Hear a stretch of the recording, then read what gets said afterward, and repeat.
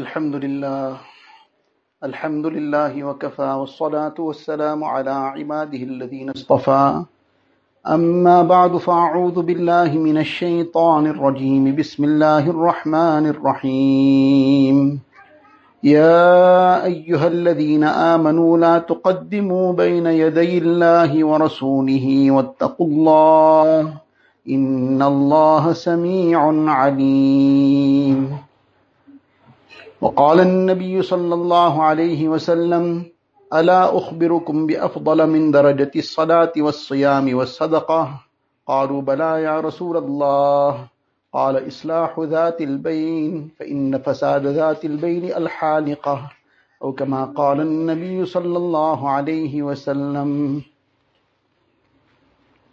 Most respected mothers and sisters, one of the surahs of the Quran Sharif is termed as Surah Hujurat. The surah has been named Hujurat after the mention in the surah of the Hujurat, the apartments, the rooms, the apartments of the Azwaj Mutahharat. So on that note, this has been named this surah. But the surah contains numerous lessons. Now, the Azwaj Mutahharat, their apartments, these are the homes, and the homes are the center of social life. Social life in the sense of interacting with one another, and this is where the most intense interaction takes place between people in one home. They have to interact as spouses, interact as parents and children, interact as between siblings, between brothers and sisters. Many a times we interact in a very, very cordial manner, in a very pleasant way with people outside. But when it comes to inside, it is a very different story. So therefore this is very pertinent. It's pertinent not only for what is necessary to maintain that peace within a household, but how to maintain the peace in society as a whole. This surah contains some very fundamental lessons related to this topic of social life, and everything in the Quran Sharif is there for our hidayat, and Allah Ta'ala wants the best for us. Allah Ta'ala wants us to be safe from all harm. Allah Ta'ala wants that we should enjoy a peaceful, a happy life. And therefore Allah Ta'ala has given us the prescription for these things.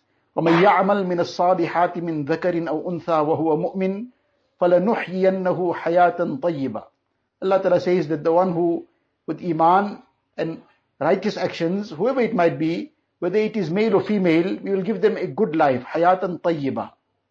That is a different subject on its own, but Allah Ta'ala wants to give us this good life.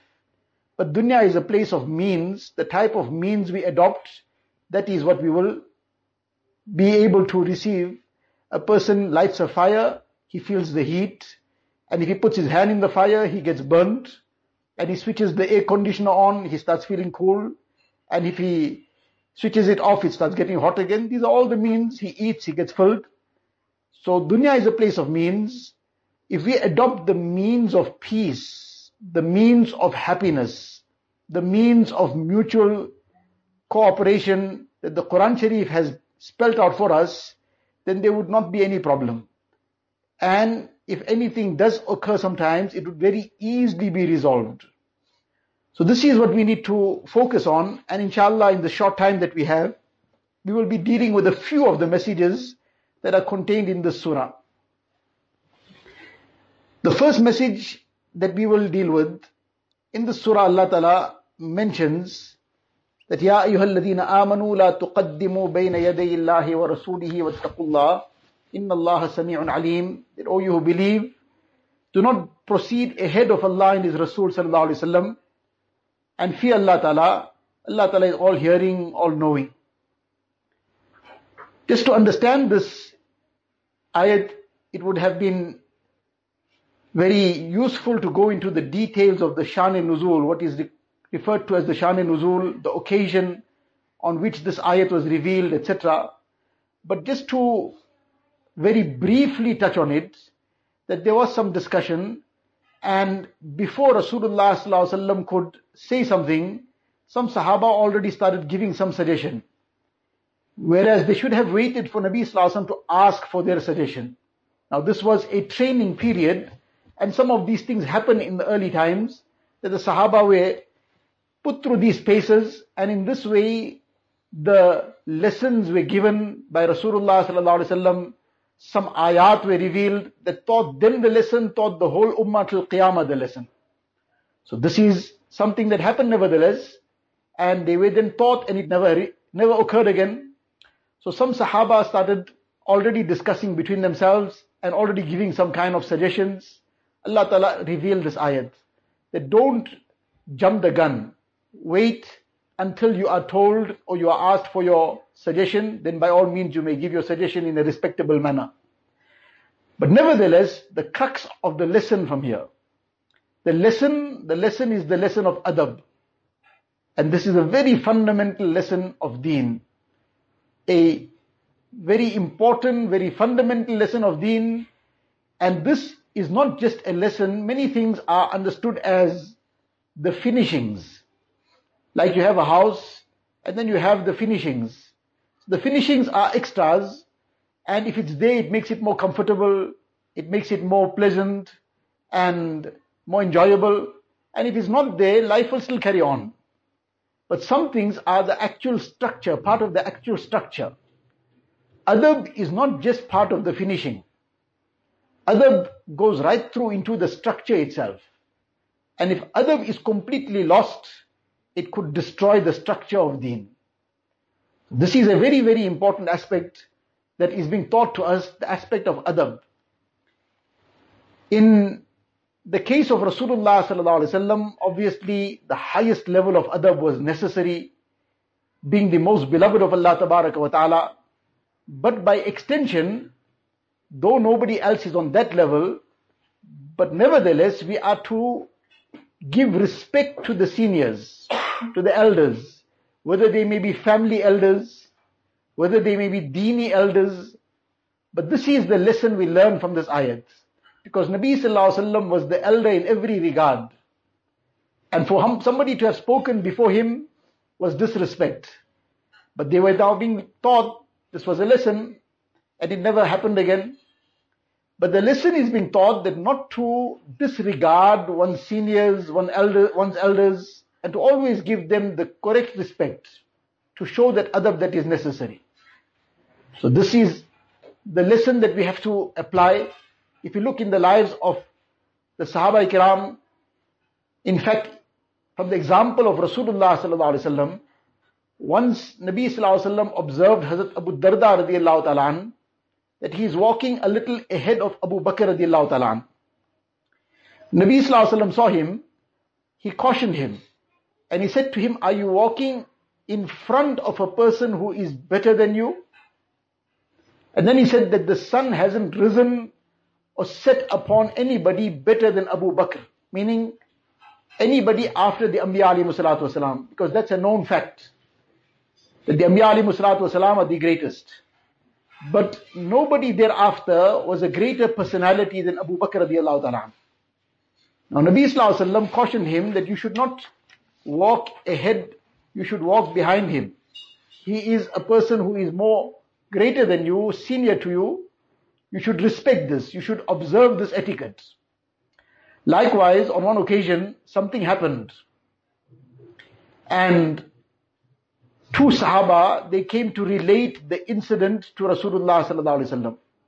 They were brothers, Muhayyisa and Huwayisa radiallahu anhu. Now, both of them came along. It happened that the younger brother, he was present at the scene.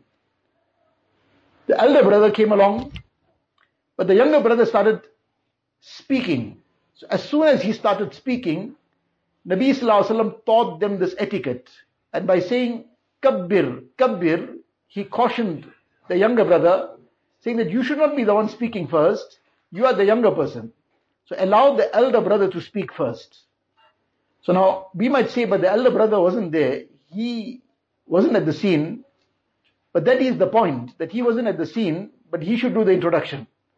That this is what happened, and my brother was there, he will now explain. So that is what Nabi Sallallahu Alaihi Wasallam was giving this message by saying, Kabbir, Kabbir. And he repeated it, he didn't say it once. Let the elder one speak first. So the elder brother spoke first, and then the younger one continued. Now outwardly it's just one incident, but it's not just one incident. Every incident out of these incidents teaches us a deep lesson, that this is the etiquette, this is how the matter should be conducted, that we give preference to the elders and the seniors. Once Hazrat Abu Hurairah radiallahu ta'ala anhu, he saw two people together. So he asked the one person, who is the other person to you? So the person replied, this is my father. Abu Hurairah radiallahu ta'ala anhu, he then advised the person, he said, look, if he's your father, then do not ever refer to him by his name. In other words, you call him by a title of respect. Person will call somebody Abba, he will call him whatever title of respect, but you don't ever refer to him by his name. Don't walk ahead of him. You walk behind him. Don't sit before him. Now if the situation comes about where everybody is going to now be taking a seat, then you wait for him to take a seat first, then you take a seat. Now what is being taught in all these incidents? The aspect of adab, respect, etiquette. So it's a father and son, the respect will be maintained. If it is two brothers, the respect will be maintained by the younger giving the due respect to the senior. So the same applies to mother and daughter. The same applies to sisters, that the elder sister should be given that due respect and that regard. So this is a very fundamental aspect in Deen. And now when these etiquettes are observed, it creates a very positive feeling, a positive understanding, and everybody realizes that this is the way things are to be done correctly. That brings about peace, it brings about happiness. So this is one very important aspect, the aspect of this adab. Then going on along with this adab, in the next ayat Allah Ta'ala further advises the Sahaba Ikram, and then by extension the entire ummah, that Ya ayyuhal ladina amanu, la tarfa'u aswatakum fawqa sawtin nabi. O you who believe, don't raise your voices above the voice of the Nabi of Allah Tabaraka wa Ta'ala. And وَلَا تَجْهَرُوا لَهُ بِالْقَوْلِ كَجَهْرِ بَعْضِكُمْ لِبَعْضٍ. And do not be loud when speaking to him, like how you are loud with one another. You call out and shout out to one another and think nothing about it. Between yourselves it's fine. But don't talk to Rasulullah sallallahu alaihi wasallam in this manner, that you are raising your voice, you are loud. Don't do this. Now this was in the lifetime of Rasulullah sallallahu alaihi wasallam. The Sahaba then began observing this etiquette very, very diligently. But then after the passing on of Rasulullah sallallahu alaihi wasallam, the same etiquette applies in the presence of his Rawza Mubarak. That one should not be raising one's voice there. One should be showing utmost respect, not be doing anything that will be against the dictates of the respect of Rasulullah sallallahu alaihi wasallam. The kind of respect that was shown to him in his Mubarak life is the type of respect that must be shown to him even now. So that is the respect for the Zat and for the personality and the person of Rasulullah sallallahu alaihi wasallam. But now that Nabi sallallahu alaihi wasallam has left this dunya, it doesn't mean that this instruction doesn't apply anymore. It still applies. One is it applies at the Rawza Mubarak as we mentioned. Then it applies for the Mubarak words of Rasulullah sallallahu alaihi wasallam. Sometimes there's a talim taking place, the talim at home which should be conducted regularly. It's a very important part of for the dini guidance of our entire household. We should be keeping up with the daily talim of the Fazail Kitabs. But now what is this talim all about? It's filled with the ahadith of Rasulullah sallallahu alaihi wasallam and then the explanations of those ahadith. So it's primarily the ahadith of Rasulullah sallallahu alaihi wasallam. So the respect for Rasulullah sallallahu alaihi wasallam extends to his Mubarak words as well. So that talim now should be listened to attentively. There shouldn't be that now somebody is sitting there in the talim and he's doing his own things. Somebody is inattentive, doing something else. playing with their phone or talking to somebody on the side. No, it requires that respect. So you give it the respect that is necessary. So all this is part of this etiquette. Then further in this ayat Allah Ta'ala says that don't raise your voice وَلَا تَجْهَرُوا لَهُ بِالْقَوْلِ كَجَهْرِ بَعْضِكُمْ لِبَعْضٍ أَن تَحْبَطَ أَعْمَالُكُمْ وَأَنْتُمْ لَا تَشْعُرُونَ. Now first is the etiquette being taught, and then Allah Ta'ala sounds a very severe warning that beware that if you don't abide by this etiquette, it might result in all your a'mal being nullified. أَن تَحْبَطَ أَعْمَالُكُمْ. That this wrong step that might be taken, this disrespect that might get shown, this etiquette might get omitted, it would result in all your a'mal being nullified. وَأَنْتُمْ لَا تَشْعُرُونَ. You won't even realize what happened. You will not even be aware that what happened. You will carry on like nothing happened, but a lot has happened. Now, in this ayat Allah Ta'ala is warning that all your a'mal will be nullified. The Mufassirin explain that a'mal is general, so this will include even the amal of iman. Iman is the greatest amal. So this is a very, very serious warning. Now one is that if a person was disrespectful directly to Rasulullah Sallallahu Alaihi Wasallam, then that would even nullify his iman. If this was done deliberately, willfully, then this was very dangerous. But if somebody has done some act of disrespect to some elder, to some senior of deen in this day and age, so obviously we won't say that by being disrespectful his iman got nullified. Yes, it's a terrible thing that he has done, very major thing that he has done, but we won't say that his iman is nullified. But this ayat, what does this ayat then mean? أَن تَحْبَطَ أَعْمَالُكُمْ وَأَنْتُمْ لَا تَشْعُرُونَ. The Mufassirin explain that this, what is referring to, is that disrespect opens the door towards deviation. When a person is disrespectful, it starts bringing blockages. Disrespect brings blockages.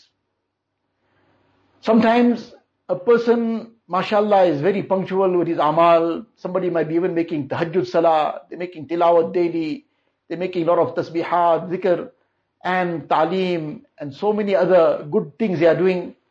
Alhamdulillah, everything is going well. And suddenly things start taking a turnaround. Often what happens, or what is the reason for this? In many instances, there was some disrespect somewhere. Often this is the source of the turnaround. That some disrespect took place. Now the person became mahroom and deprived of the tahajjud salah as a result of that disrespect. Now the tahajjud went. After a while now the tahajjud went, then the sunnats also started going. The tasbihat and tilawat went. Then in the case of a man now, then the namaz with jamaat will stop. And then soon that namaz in time also will be squeezed in the last bit of time. Then suddenly the namaz is becoming qaza. Now as there is there's a drop and retrogression in one's a'mal, in the righteous deeds. So there's no such thing as a vacuum. When the righteous deeds go, they start getting filled up with the opposite. Often you will find when tilawat has gone, in many homes previously, I'm talking about many years back, 25, 30 years back, maybe a little bit more, 35 years back, this was a very common thing that in the homes at night, in the evenings, in the mornings, you could hear the sound of tilawat coming from homes right through. I remember in my childhood days, you came out of the house in the morning, you heard from the neighbors' houses also tilawat. In the evenings also you'd hear some tilawat. It was a common thing, very common. You would pass somebody's shop if he's not busy because there's no customers, he's sitting and making tilawat of the Quran Sharif. This was a common sight. But as time went, the tilawat started dropping. What took its place? So now social media took its place. The television took its place. All kinds of other khurafat and vices took its place. Now when the good stopped, it doesn't remain in neutral. There's no neutral gear here. Either a person is moving forward or is moving backwards. The moving backwards also happens very gradually, very subtly. One doesn't realize what happened. As Allah Ta'ala is saying in this ayat, وَأَنْتُمْ لَا تَشْعُرُونَ. One doesn't even realize, wait, what's going on? But then when the eyes open, it's sometimes too late. So it starts off with some disrespect. So now when the good amal stopped, it starts filling up with the wrong things. So a lot of vices start off. Now the person was reading Quran Sharif at night and going to sleep. Now he got caught up on social media. So now he's sleeping at 1 o'clock in the morning. Now he's watching YouTube and whatnot. So he's going to sleep 1 o'clock in the morning. So his Fajr is Qaza. So now it started off by missing Isha. Now his Fajr is gone, or whatever else happens. One thing leads to another. And now as these sins start piling up, Allah forbid, a time comes when he then does something of such a nature that it renders his iman null and void. And he doesn't even realize it. But it started off on a very gradual note. It's not that it happened overnight. So what the starting point was, disrespect. Disrespect created a blockage. And if the person made amends, realized the problem, when sorted it out, he made tawbah, istighfar, made amends for that disrespect, then inshallah that blockage will be out also. But he did not make amends. He did not make tawbah, istighfar. So that blockage got worse. Now a person, sometimes he's walking fine, everything seems perfect, but there's already a blockage that is taking place in some artery. But he's not even aware of it. He says everything is fine. And once in a while, sometimes there's some little bit of angina, some little pain. He thinks, well, no, maybe some gas or something. And he ignores it and carries on. Suddenly now that blockage is getting worse. And then there's a full-blown heart attack. Now only it's realized that this blockage started off long time. It didn't start off yesterday. But it became worse over time. And now it created a full-blown heart attack. And then sometimes that heart attack is fatal. The person is gone instantly. So the same thing applies here, that the disrespect starts off on some note, and it starts creating a blockage, and that blockage starts getting worse, and before a person realizes it, it's gone too far and too deep. So this respect, as we said right at the beginning, is not just to do with the finishing. No, this is very much integrated with the structure. And take the aspect of adab out, the structure will start collapsing. So this is the one aspect that we need to be conscious about.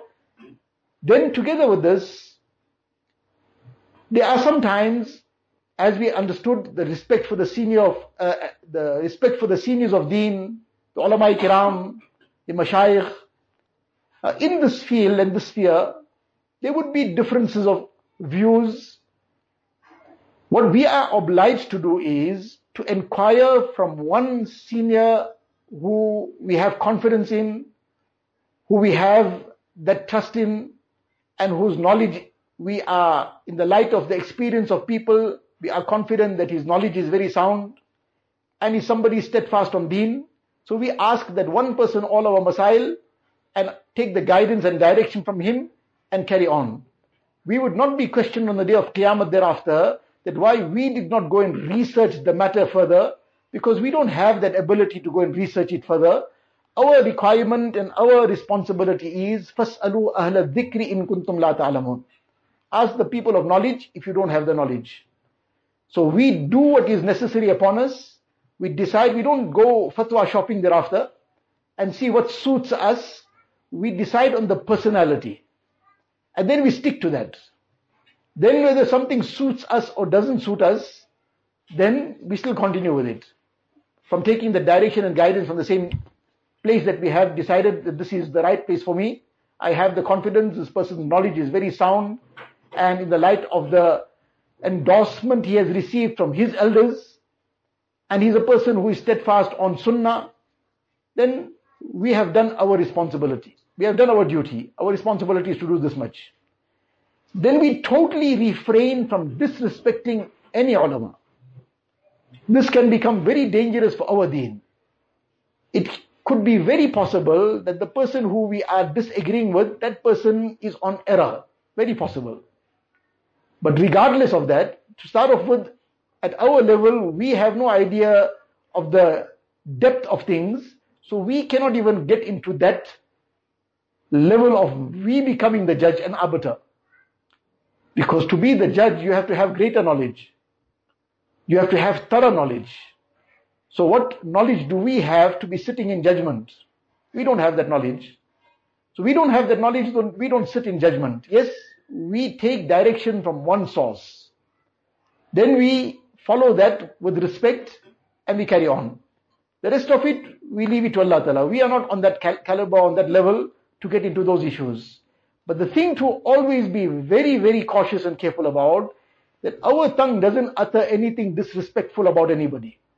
We don't get into comparisons. We fulfill our responsibility and we move on. Allah Ta'ala will question us about whether we fulfilled our responsibility, not whether we commented on somebody else. Commenting on somebody else, that is not our responsibility. We won't be asked about that on the day of Qiyamah also. So therefore, we need to continue in this manner, and inshallah we'll find that we will go safely across. Then to take it further, in this ayat, we mentioned about raising one's voice. Just to quickly touch on one incident that happened here, that when this ayat of the Quran Sharif was revealed, لا ترفعوا أصواتكم فوق صوت النبي, there was one Sahabi, Thabit bin Qais, radiyallahu ta'ala an, and he was a person whose voice was naturally loud. He used to speak at, as we would say, a normal tone, but his normal tone was much louder. So everybody's voice box is not at the same volume. It's all set, preset. Somebody's voice box is preset at 2 out of 10. The volume goes from 1 to 10. So somebody's voice box is set at 2 out of 10. Somebody's is set at 5 out of 10. And then somebody is a natural loudspeaker. So he speaks loudly. But that's now something that's natural now. He's not raising his voice. He's talking at his natural voice. Now this Sahabi's natural voice was loud, much louder than everybody else. When he heard about this ayat being revealed, he just secluded himself in his house. Rasulullah sallallahu alaihi wasallam noticed his absence and he asked somebody that what has happened to Thabit. So in any case, just to get to the crux of it, somebody went, they asked him, why are you not around? Nabi sallallahu alaihi wasallam is asking about you. So he says, I'm in trouble. I'm in big trouble. What's the problem? What's your trouble? He says, you know my voice. Now his voice was naturally loud. So he says, if I'm going to speak to Nabi sallallahu alaihi wasallam, I will be speaking at my natural tone, but it's going to be louder than him. So Allah Ta'ala has warned that if you raise your voice above the voice of Rasulullah sallallahu alaihi wasallam, then all your a'mal will be destroyed. So ana min ahlin nar. So he said that I'm very afraid. If I come and something I'm going to ask or say, I'll end up in Jahannam, Allah forbid. The Sahabi comes to Rasulullah sallallahu alaihi wasallam and he puts forward this situation, that this is why Thabit is not around. He is very afraid. He secluded himself in his house out of fear that he must not utter one word in your presence, and that might just be louder than your voice and he would be destroyed. Nabi sallallahu alaihi wasallam said, go back to him and tell him, lasta min ahlin nar walakinnaka min ahlil jannah. Or tell him, no, you are not a person of the people of the fire. You are among the people of Jannah. Now, he got this glad tiding of Jannat while walking on the earth. But why? When this ayat was revealed, it was obvious what was being said is, don't deliberately raise your voice. Not that the natural voice is the natural voice. But he didn't get into that technicality. He didn't go into that reasoning that, well, this doesn't apply to me, so I don't need to be bother about it. He still acted on the path of high caution to maintain adab. To maintain adab, he took the path of great caution. What became the end result of that?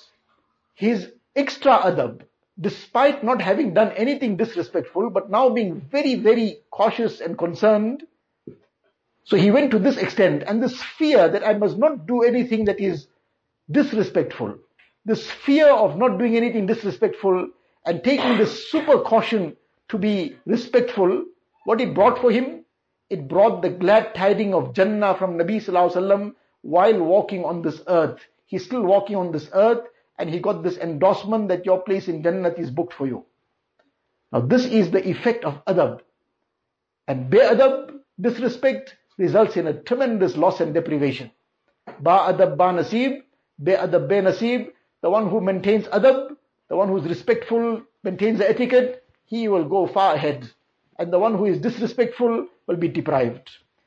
Nevertheless, to move on, that one of the things that Allah Ta'ala mentioned in this ayat is, إِنَّ الَّذِينَ يُنَادُونَكَ مِنْ وَرَاءِ الْحُجُرَاتِ, that those who call out to you from behind the rooms, the apartments. Now this is something that's mentioned, by the way, that some people came, they were Bedouins, they didn't know the etiquette, they came and from outside they are shouting to Nabi Sallallahu Alaihi Wasallam, come out to us, we need to talk to you. Whereas this was not the right thing to do, they should have waited. They should have waited for him to come out and then they should have approached him. So Allah Ta'ala cautioned them on this. But the Hujurat are mentioned here. And the Hujurat, this is another whole chapter on its own. The time is very limited to go into this. But just to very briefly touch on it, Ata Khurasani rahimahullah, he is a tabi'i and he says, I saw the Hujurat, the apartments, we're calling them apartments. In our mind, the word apartment has a specific concept in mind. There's a certain picture comes into mind when you talk about an apartment. Maybe somebody thinks of like a beachfront apartment or something, overseeing the sea or something. Now, this is just a word, apartment, the rooms. What were the apartments and the rooms of the Azwaj Mutahharat?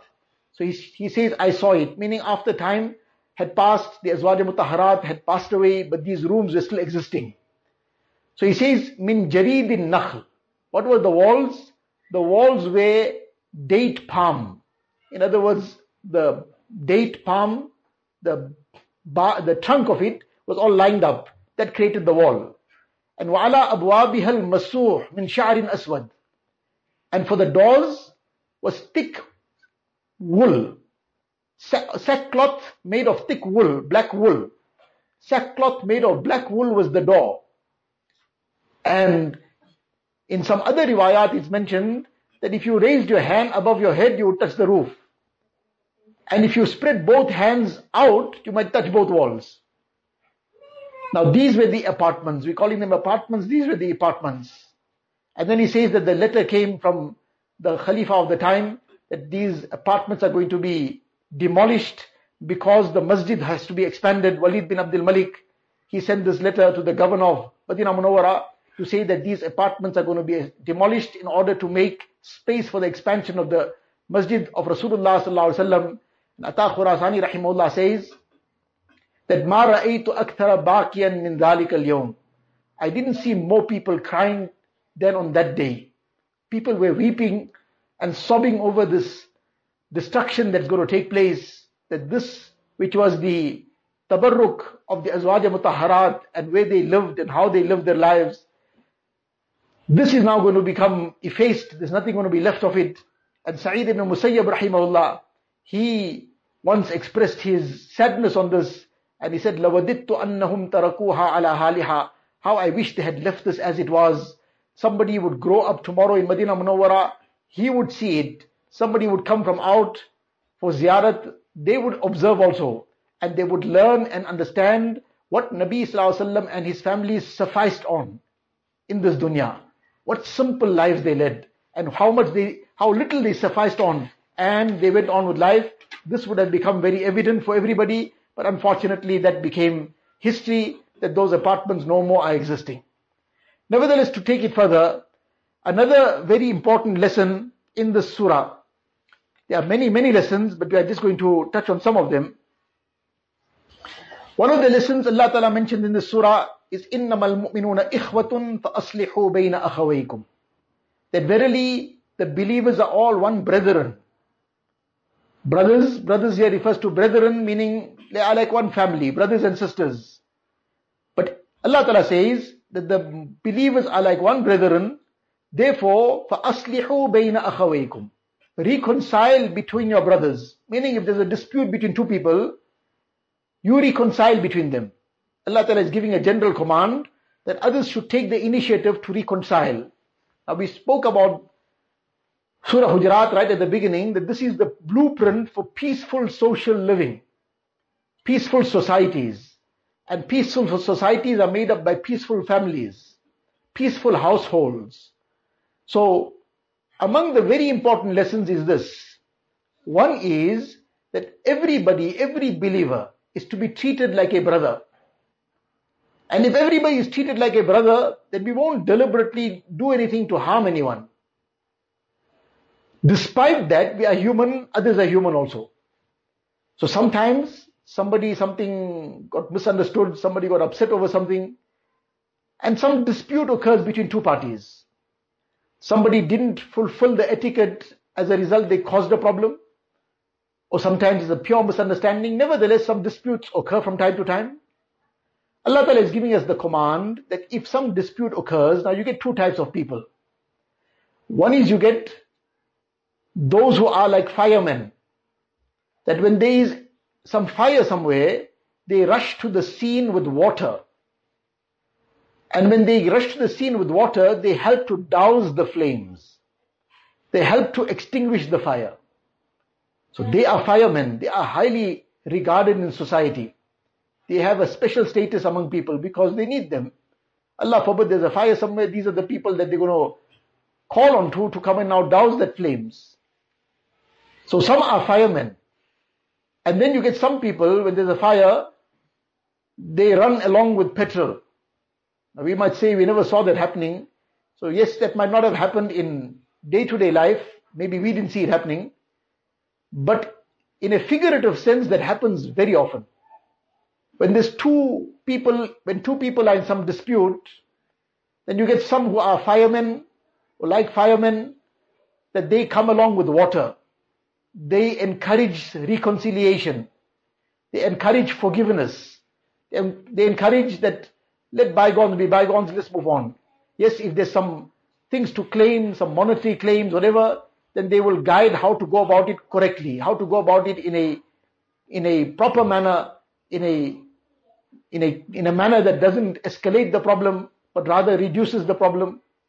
So one is that group of people. Then you get some people who would add more fuel to the fire. Now two people are in dispute, something happened, one got upset over the other. So now this happens unfortunately, that when there's a dispute between two parties, then each one will now go and relate it to somebody, to their family members, or somebody or the other, some other friend. So that person now overheard this, or came to know about it. So what the person says, I told you from a long time, that you want to just join that person, one day you'll see he'll stab you in the back. Now time came now, he's stabbing you in the back. Now, to what extent that is going to help to douse the fire? That is going to add fuel to the fire. Or we will start even suggesting how to actually take revenge. So now we'll go from one thing to the other. We'll ask what you said. Say, no, I said this and the other. Say, you said nothing. You should have given him a mouthful. I was you in your place. I would have given her a piece of my mind. Now he's saying I would have given her a piece of my mind. It's a very common statement. It's a common expression. I would have given the person a piece of my mind. Sometimes some people are dishing out a piece of their mind so often. They give one person one piece, another person another piece, a third person one big piece. Now the mind is so small to start off with, and they're dishing out pieces to everybody. After a short time, they don't have any pieces left for themselves. A person who's dished out his mind somewhere else gets left. He's a mindless person. A mindless person, what he's going to end up doing, Allah forbid. So we don't give people a piece of our mind. We keep it for ourselves. Yes, if there's a dispute to be resolved, then we resolve it in an amicable manner, in a correct way. Then this will become a means of good for us and for them. In the Hadith Sharif, Rasulullah ﷺ has highly extolled these firemen. We're just saying it in our terms. Those who go and reconcile. In one hadith, Nabi ﷺ said to the Sahaba, "Ala ukhbirukum bi afdala min darajati salati was siyami was sadaqa." Somebody performs tremendous amount of nawafil, the whole night tahajjud. How many of us can manage that? The whole night tahajjud. Even in Ramzan we can't manage it, let alone out of Ramzan. With all the enthusiasm, if it's the last nights of Ramadan, it might be the 25th, 27th night of Ramadan also, But if it's summer and if it's winter and it's a long night, that too becomes very difficult to spend the whole night in ibadat. So how many can manage that? Very few. Now somebody is doing that, so the whole night in ibadat, somebody is fasting the whole year, all the nafil fasts. Every day that is permissible to fast, the whole year is fasting. How many can manage that? Less than a handful. And somebody is giving millions in sadaqah. Nabi Sallallahu Alaihi Wasallam is saying, can I tell you something better than all this? Greater in reward, greater in position and status. The Sahaba said, please do tell us. Bala ya Rasulallah. Qala islahu dhatil bayn. The one who goes to reconcile between people. He's encouraging this one, okay, forget about it. No, Nori. These things happen sometimes. Encouraging the other one also. See such great rewards for maintaining family ties, for overlooking, for forgiveness, and giving some encouragement, giving some targheeb. Now, doing something on this side, doing something on that side to reconcile between the parties. This is such a great act that Nabi Sallallahu Alaihi Wasallam is saying it is greater than that whole night of tahajjud for the whole life. And it is greater than that whole year of nafil fast for the one's whole life. And greater than that billions in sadaqah. So it seems like outwardly just one of those things. But look at the depth of this, how great it is. We cannot imagine how great it is. Now you get those fortunate souls who take this upon themselves in a correct manner, in a proper manner, in a way that is encouraging, without being harsh upon anyone. But they go and try to reconcile. They will make a call here, they will make a call there to reconcile. Allah Ta'ala loves these people in such a way. So therefore Allah Ta'ala says that فَأَصْلِحُوا بَيْنَ أَخَوَيْكُمْ وَاتَّقُوا اللَّهَ لَعَلَّكُمْ تُرْحَمُونَ. And fear Allah Ta'ala so that you will be showered with His mercy. This is the last part of the same ayat, that all the people, every Muslim is our brother and our sister. So we should treat them accordingly. And what will help us to treat everybody as a brother, as a sister, meaning that we don't harm anyone, we don't mock anyone, etc. We don't create problems for anybody. It's only taqwa. Therefore Allah Ta'ala says, وَاتَّقُوا. To the extent we'll adopt taqwa, we will be able to even live with our own family people with peace. But leave taqwa aside, let alone outsiders, we won't be able to live with peace with even those within our four walls. So taqwa is the central ingredient. Taqwa is what binds the hearts all round. And part of that taqwa is to adopt the correct akhlaq. So in any case, this was a very important lesson. Then another one lesson is, here in this ayat Allah Ta'ala says, that if there's a dispute, then reconcile.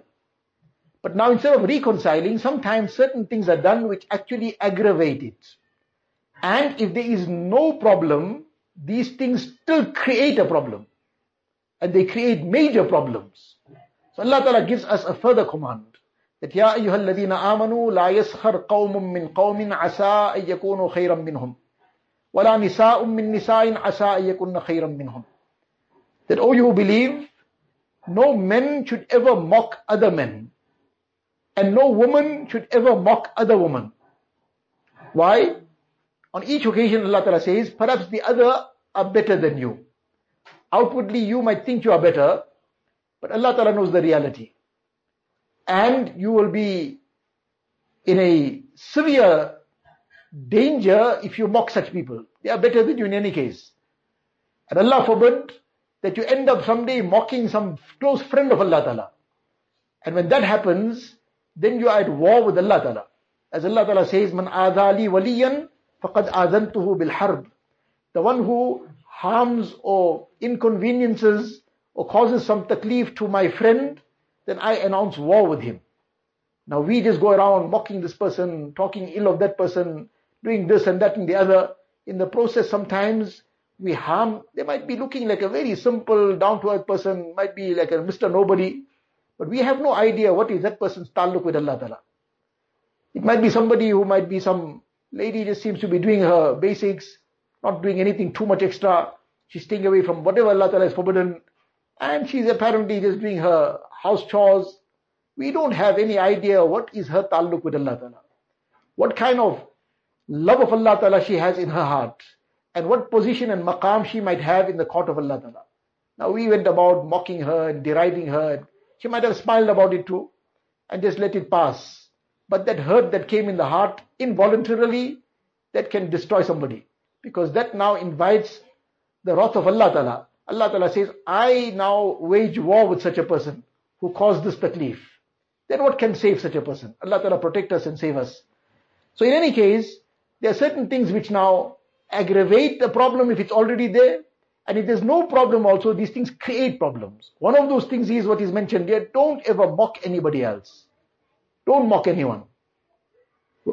When a person regards himself to be superior, that is when often the mocking starts. He feels he's better than somebody, superior than somebody. So now I'm better, this person is lower, so he mocks him. He rarely ever will mock somebody who he regards as better than himself. So this is another very serious thing. Allah Ta'ala then further says, وَلَا تَلْمِزُوا أَنفُسَكُمْ. Don't find fault with yourself. Actually what is being meant is, don't find fault with others. In other words, don't go about to dig out the faults of others. One is something is clear cut, this is wrong, it's wrong. You can't condone a wrong and say the wrong is right. Something is wrong, it's wrong. But you don't know about something, now you want to go and dig out the person's faults. So Allah Ta'ala is saying, don't find your own faults, because you're going to dig out somebody's faults, they're going to dig out your faults. So in a way you dug out your own faults, you exposed your own faults. Something is wrong, it'll be wrong, we will distance ourselves from it. But we don't go about to dig out the faults of others. In the Hadith Sharif, Nabi Sallallahu Alaihi Wasallam says that don't try to expose the faults of people. Something is not known to somebody, you stumbled upon it, or you don't even know about it, you're going to now dig it out. Don't do this. And don't try to bring out their secrets. You don't know about it, you're trying to dig it out. Otherwise, Allah Ta'ala will expose you. And when Allah Ta'ala gets behind exposing somebody, the person can be in the confines of his home also, Allah Ta'ala will disgrace him there. Allah Ta'ala protect us and save us. So we shouldn't be making that as part of our daily routine and daily entertainment, to mock people, to try and find fault with people. That's not our job. That is far from what we have to be. And further Allah Ta'ala says, وَلَا تَنَابَزُوا بِالْأَلْقَابِ. Don't call people by hurtful nicknames. Nicknames that they don't appreciate. One is sometimes some person is called by a nickname. It's a nickname in a sense that a pet name, or a name the person is commonly called which he doesn't mind in the least bit. We shouldn't take chances in this, that we call somebody something and say, no, he doesn't mind. We must be 100% sure about it. Otherwise, we can be sinful for this and can be trampling this command of Allah Ta'ala. وَلَا تَنَابَزُوا بِالْأَلْقَابِ بِئْسَ الْإِسْمُ الْفُسُوقُ بَعْدَ الْإِيمَانِ. Nevertheless, that ayat continues, but that is another very important lesson. Then further Allah Ta'ala says, يَا أَيُّهَا الَّذِينَ آمَنُوا اجْتَنِبُوا كَثِيرًا مِنَ الظَّنِّ إِنَّ بَعْضَ الظَّنِّ إِثْمٌ. O you believe, refrain from many suspicions. Some thoughts are sin. That a person harbors suspicion, baseless suspicion about somebody, that is a major sin. One is an involuntary thought. That this person, now you saw somebody maybe coming in a certain manner, so you thought, I don't know what this person's intention is. This person coming with some wrong motive. Now that's an involuntary thought that crossed the mind. You dismissed it, but you wanted to be safe, you made yourself safe, but you did not entertain that further. Astaghfirullah, how could I think like this? What right do I have to think about anybody? But nevertheless, if I want to just now be safe, I'll be safe, and there's no problem with that. But to now make that as a belief about the person, that becomes a sin. We don't have any basis for that. There's no basis, we can't make that suspicion as part of our belief about him. And then to speak about it to others, whereas we have no idea. So we should not fall into this matter of suspicions. There are many incidents that took place in the time of Rasulullah Sallallahu Alaihi Wasallam where this lesson was highlighted, that this is a very serious thing. One should not fall into this kind of thing, that one starts harboring suspicions about others. Inna ba'da dhanni ithm. Just to quickly touch on one thing on the lighter side, but just shows us how the suspicions come about, and how people then jump to conclusions, and from where to where things go. One lady, two of her nephews, brothers, two of her nephews one the elder brother, one the younger brother. Both of them suffered a loss. Now she was living far away. She hadn't met them for years. And now this message came. The message came, one brother, his wife passed away. One of the nephews now, his wife passed away. So now this was a very sad thing, obviously. And then another brother, he had a boat. This was maybe his livelihood now. He used to go fishing and this is how he used to earn his living. So now that boat sunk. Now it was something that he was using for a long time and that boat sunk. Now she might have known about that boat for a long time too. She was very saddened by this too. Now this, she heard now one person, he lost his wife. A few weeks later, this other brother, his boat sank. So now she thought, I haven't seen my nephews for 7-8 years also. Let me go and visit them and go and console them too. So now she came. Now in that process, she bichara forgot now whose wife passed away and whose boat sunk. So now she didn't know who she's talking to. So now she came first to the brother whose boat sunk, to the nephew whose boat sunk. And she is thinking that he is the one whose wife passed away. So she came, she met him. Now nobody else is there, so nobody else told her anything. And she started already consoling him in the words that, I heard about your loss. Or loss is a general word. I heard about your loss and I'm very sorry about it. Now he is now thinking, now my auntie came from so far away and now she's so sad about my boat. So he is trying to console her. So in order to console her, he's saying to her, Arey, don't worry about it, man. It was an old thing, now it's gone. I'll find another one. So this aunt got a shock of her life. It's barely 2-3 weeks now. He lost his wife and he said it was an old thing and she's gone now, I'll find another one. She ran out of the house in disgust. And everybody she's meeting, she said, I never saw a more despicable person than him. He lost he's talking in this manner. But meanwhile, she just jumped to that conclusion. Now this is just a lesson for us that we didn't ask, we didn't find out properly. What's going on? What you're referring to? Now, we just jumped to the conclusion that this person, how can he be so despicable? He's talking about his boat, bichara, and that too he's doing it out of just to console the aunt that now she's so sad about it. He doesn't know, she thinks that he lost his wife. So, nevertheless, this aspect of suspicions, this is how the suspicions then run. Now, there was a suspicion, like this person now is a very disrespectful person, disgusting person in her mind. Now she started drawing conclusions from it. Likewise, we harbor baseless suspicions. And that baseless suspicion, we then run with it. And then we start drawing conclusions from it. And one thing to another, before we know, we've gone far away from reality. We have harmed others in the process. We have harmed ourselves. So this is also something that we have been warned about, not to get involved in this harboring of suspicion. Then another lesson in the surah also, Allah Ta'ala further says, وَلَا يَغْتَبْ بَعْضُكُمْ بَعْضًا. Don't backbite one another.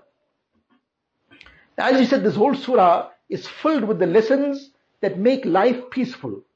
Now imagine if everybody was living by these principles and by these lessons. Nobody was having suspicions about the other.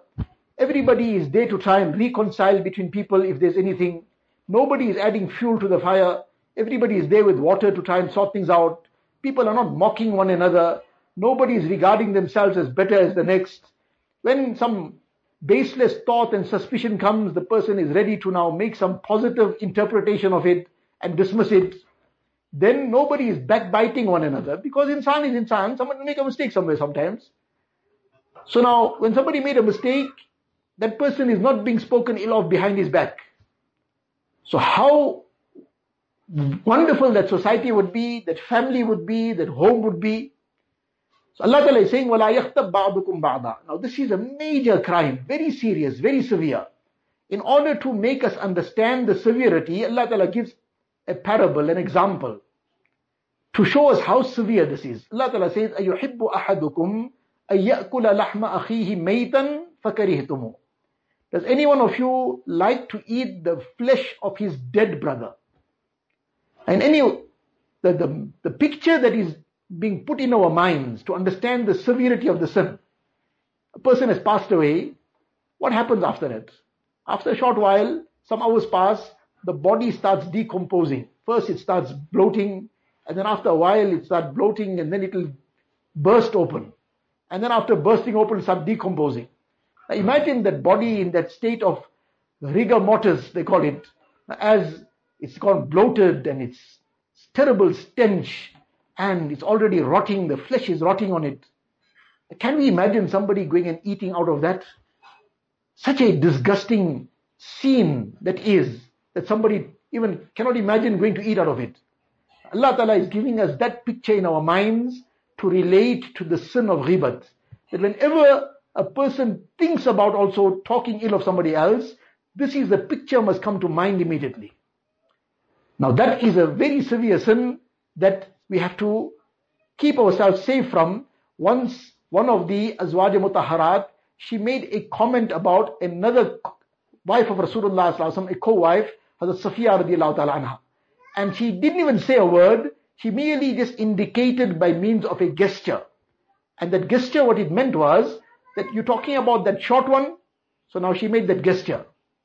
But that was done in a negative manner. Now this was a training period, so Nabi sallallahu alaihi wasallam said to her, that you have said such a word, لَوْ مُزِجَتْ بِهَا الْبَحْرِ لَمَزَجَتْهُ. That if this one word had to be dissolved into the ocean, it would contaminate and pollute the entire ocean. The whole ocean would become toxic, poisonous. Imagine the 7 oceans. 70% of earth is covered by these oceans, by water. And this one line, this one statement, this one gesture, which translated into a statement of negativity, if that had to be put into the oceans, it will pollute the entire oceans. This is how severe this is. So therefore, these are things that we need to refrain from and avoid these kind of issues, that we refrain from ghibat, we refrain from calling people by bad names, nicknames, we don't mock anybody. All these aspects are things that we need to be conscious about. Then there's one more lesson that we will inshallah quickly wrap on. Allah Ta'ala says, Ya ayyuhan nasu inna khalaqnakum min dhakari wa untha wa ja'alnakum shu'uba wa qaba'ila lita'arafu. That, oh, you believe, Allah Ta'ala says, we created you from a single male and female, and then made you into races and tribes so that you may identify one another. The noblest among you is the one who is most fearful of Allah Tabaraka wa Ta'ala, the one who has the greatest taqwa.